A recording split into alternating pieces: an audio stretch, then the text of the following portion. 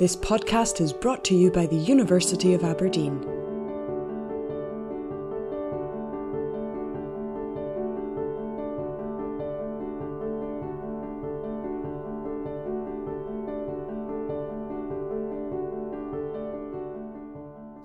Hello, my name is Dr. Bradford Bowe, and I'm a co-deputy director of the Research Institute of Irish and Scottish Studies, which is sponsoring this series of podcasts entitled 525 Years in the Pursuit of Truth, a New History of the University of Aberdeen.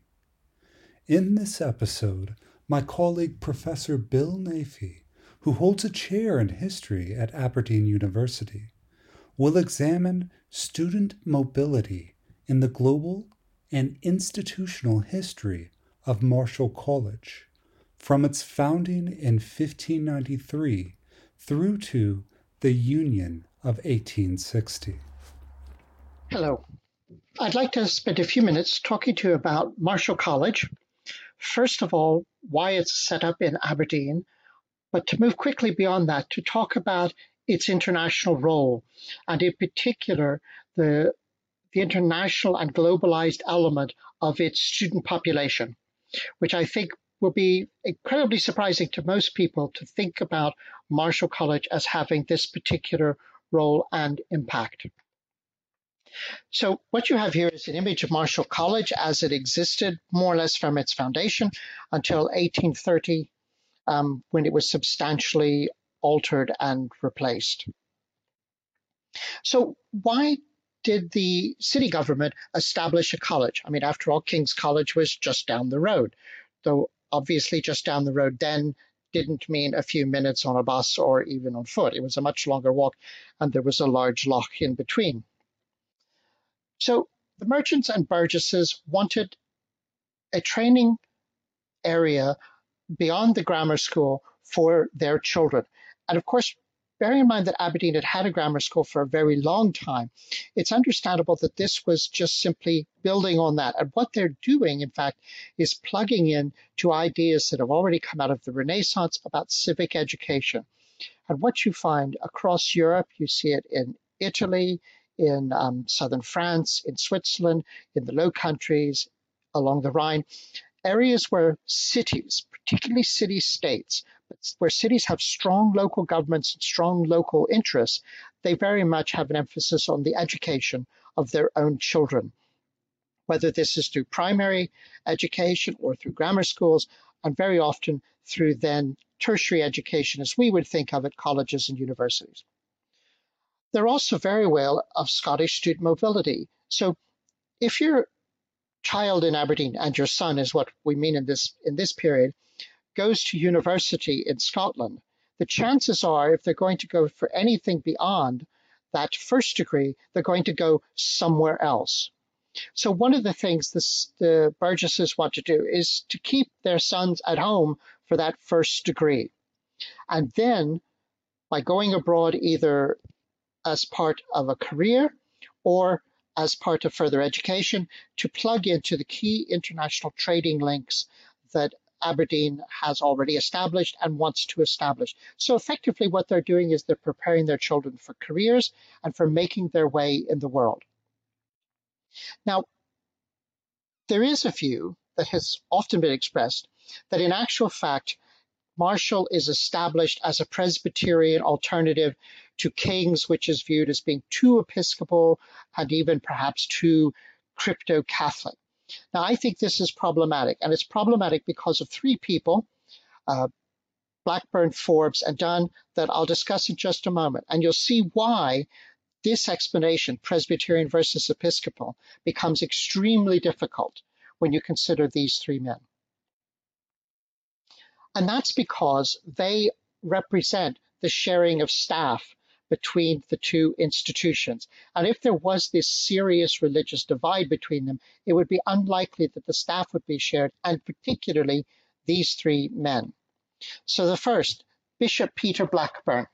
Now in 1598, so almost within a few years of Marischal College being established, Peter Blackburn is made the rector.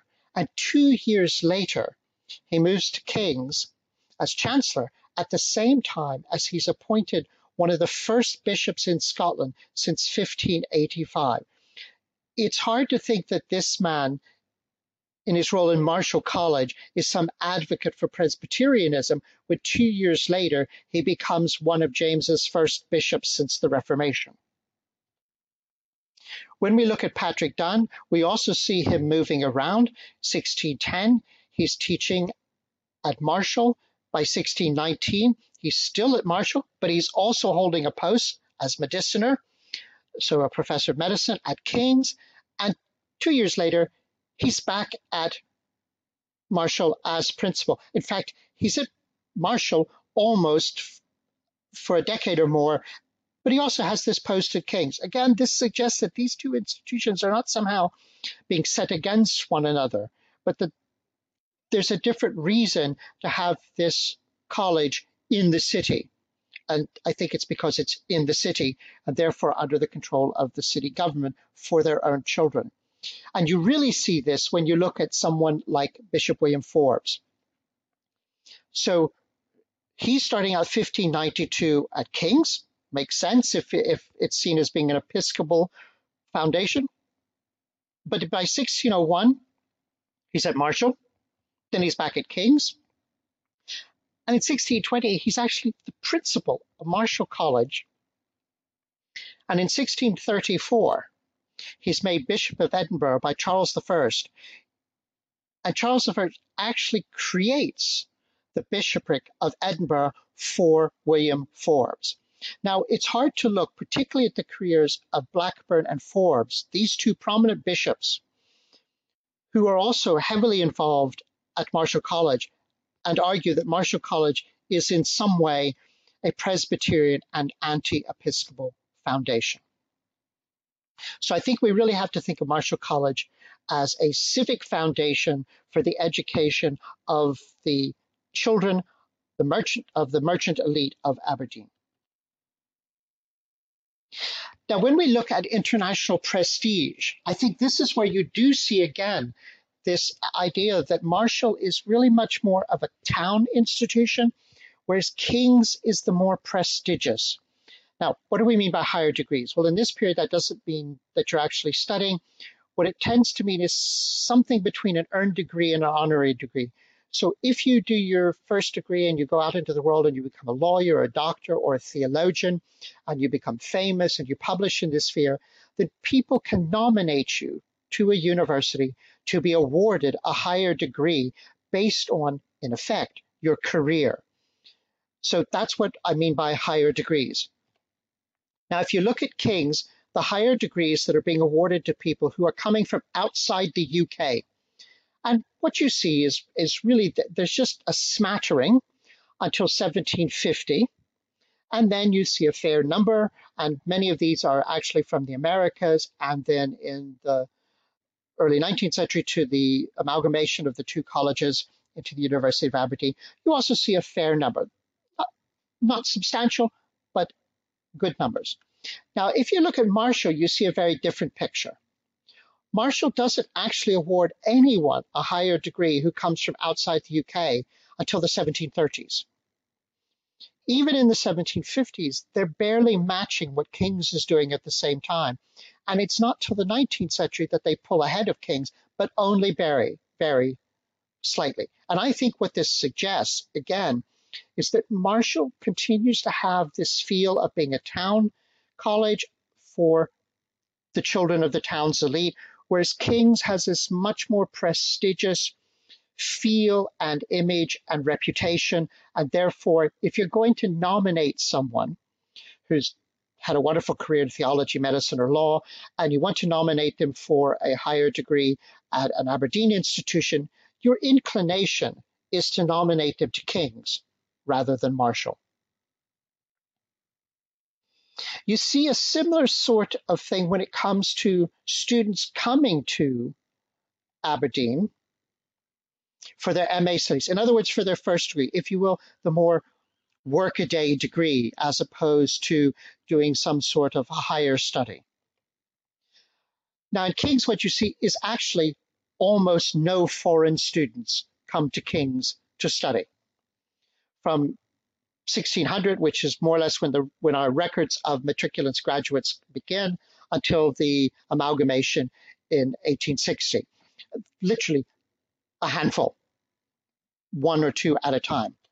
When you look at Marischal College, you see a very similar picture up until 1750, but then it becomes very, very different.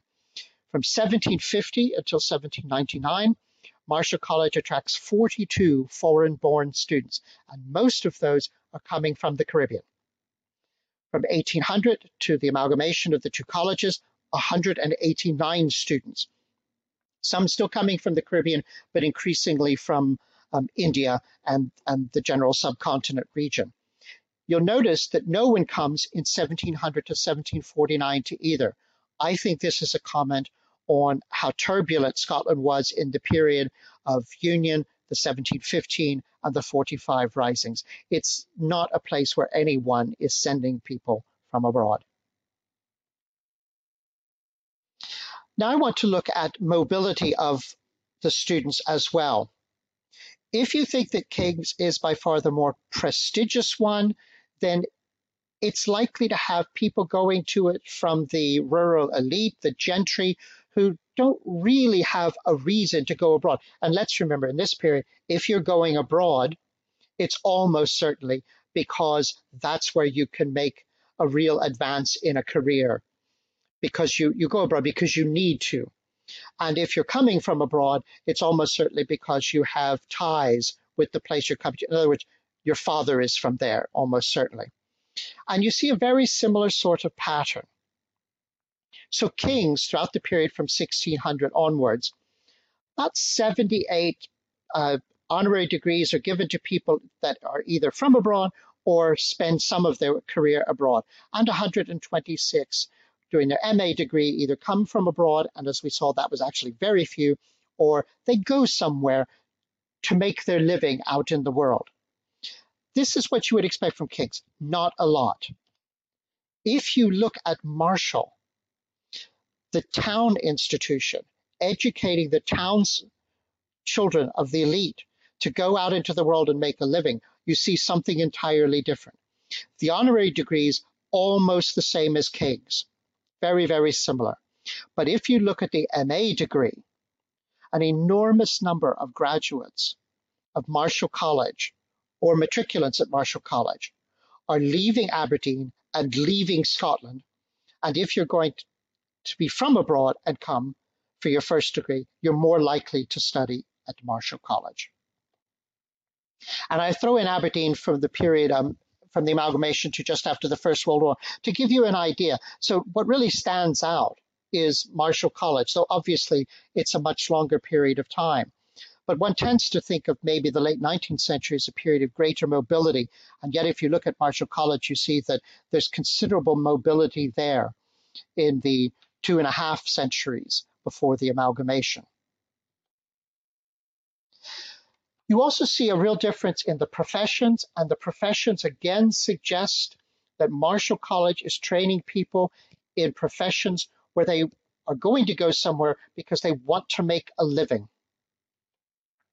So King's, you see clergy, by far the profession, if you're going to be from King's and have an international experience in your life, whether you're from abroad or you go abroad for the rest of your career, mostly what King's is sending out are clergy. Marischal College, it's an entirely different picture. First of all, the numbers are much greater, but you see that the real big number is people trained in medicine. So if you come to Aberdeen and you want a career that's going to pay, or if you're from Aberdeen and you want a career that's going to pay out in the world, then it's more likely to be medicine. Now, clergy is obviously second, that's not surprising, but you really see these professions that are next: military, mercantile, civil service. These are careers that an Aberdeen merchant, an Aberdeen elite citizen, a burgess, would want their kid, their son, to go into. And this is what you see. This many students leaving Aberdeen to go abroad in these particular professions. And again, it suggests that Marischal College is not only, if you're trading in more workaday careers where you can make a good living, but is also much more plugged in to the expanding world of the British Empire. So where are these students going? Where are the links that whether it's King's, whether it's Marischal, or whether it's later Aberdeen actually have? And this, I think, is really important because, again, I think it's somewhat unexpected. So the vast majority of the students who have some sort of an international link, whether they're from abroad or this is where they spend part or all of their career, is with, as you can see, India. And in fact, while you might expect China to be high on the list, in actual fact, Sri Lanka is even more important destination than China. North America, not surprising, but the fact that Canada predominates, again, is an interesting insight into where Scots are going. This, I think, will surprise most people. The Caribbean is a major destination and a major international link for Aberdeen, whether it's for students coming from the Caribbean or going to the Caribbean, and in particular, Jamaica.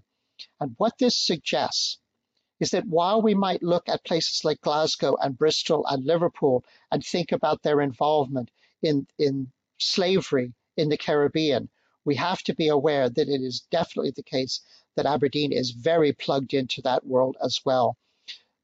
Scores and scores of Aberdeen elites' children are making their careers in the Caribbean and in particularly in the sugar plantations of Jamaica. A fair number are heading off, mostly in the later period in the 19th century, to the Antipodes, so in particular Australia. Interestingly enough, Africa and Europe are exactly the same number of linkages. However, what you see is that in Africa, South Africa by and large predominates, whether this is the Cape Colony or one other part of what eventually becomes South Africa. In Europe, it's much more evenly spread out. And as you see, the Netherlands and France are equally destination points, which is, again, is interesting, the links with the Netherlands because of Presbyterianism and its Reformed sister, the Dutch Reformed Church. But France, I think, for very historic reasons, and the links between Scotland and France being very strong. And finally, South America. Now, this is somewhat misleading because, as you can see, many of these links are actually with Guyana, or what it was then really known as Demerara. This, again, is sugar plantations and slavery. So what you see when you look at Marischal College through the prism of international students and international careers after graduation is that Marischal College, which is effectively a city foundation, a city college, is really, really plugged into the imperial world of Britain in a way that King's isn't. King's, it would appear, is much more educating people for roles and lives within the UK. Marischal College is putting much more of an emphasis on students reaching out into the world beyond Aberdeen. Thank you very much.